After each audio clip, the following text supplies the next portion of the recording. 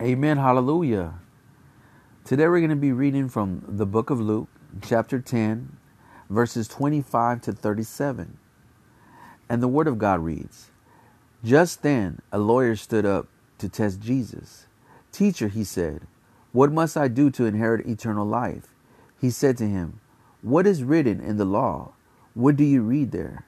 He answered, You shall love the Lord your God with all your heart, with all your soul, with all your strength, and with all your mind, and your neighbor as yourself.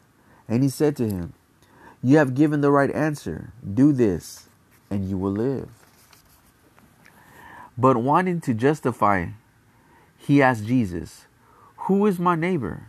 And Jesus replied, A man was going down from Jerusalem to Jericho, and fell into the hands of robbers, who stripped him and beat him and went away, leaving him half dead. Now by chance a priest was going down that road, and when he saw him, he passed by on the other side. So likewise a Levite, when he came to the place and saw him, passed by on the other side.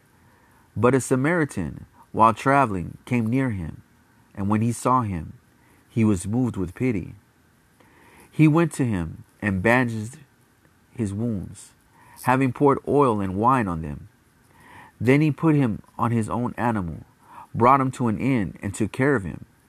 The next day he took out 2 denarii, gave them to the innkeeper, and said, Take care of him, and when I come back, I will repay you whatever more you spend. Which of these 3 do you think was a neighbor to the man who fell into the hands of robbers? He said, The one who showed him mercy. Jesus said to him, Go and do likewise. Amen. Hallelujah. So what are we seeing here, God's people?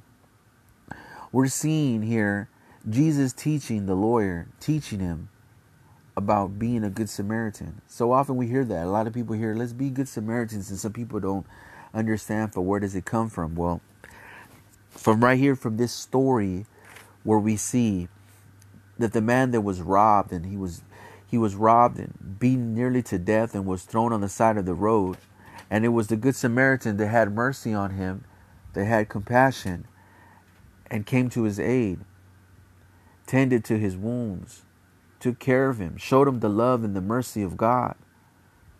And so this is what God calls us to do, to show love and mercy to people that are in need. This is what we are to do, God's people. You know, there are people out there in the streets right now that have been beaten down by life, that are in need of help. Let us be that help. Let us be that change. You know, so many people want things to happen in the community. It is up to us to go about in the community to be that change for the people. Show them the love and the mercy of God. Let us be the good Samaritan, as it is written here in this passage. Showing the love and the mercy of God. Amen. So, as we see here, the priest and the Levite, they passed by. They looked and they saw that he was in need and did nothing. Right? They just passed by. So often, so many brothers and sisters see someone that is in need of help and are capable of helping, capable of assisting them in some kind of way, and choose to pass by. Choosing to be as the priest in this story, choosing to be as the Levite in this story. Let's choose to do otherwise today. Let us help our brothers and sisters that are in need. Let us reach out to them. Let us show them the love of God. You could be the change that could help someone. You could be that person that could help this individual find the Lord if they do not have a relationship with God, or help them reestablish their relationship with God if they once had it. You could be that person. So let's be the good Samaritan. Let's help these brothers and sisters that are in need. So many people are in need of help. Let's reach out to them. Let's be the good Samaritan as God has called us to be. I love you in Christ.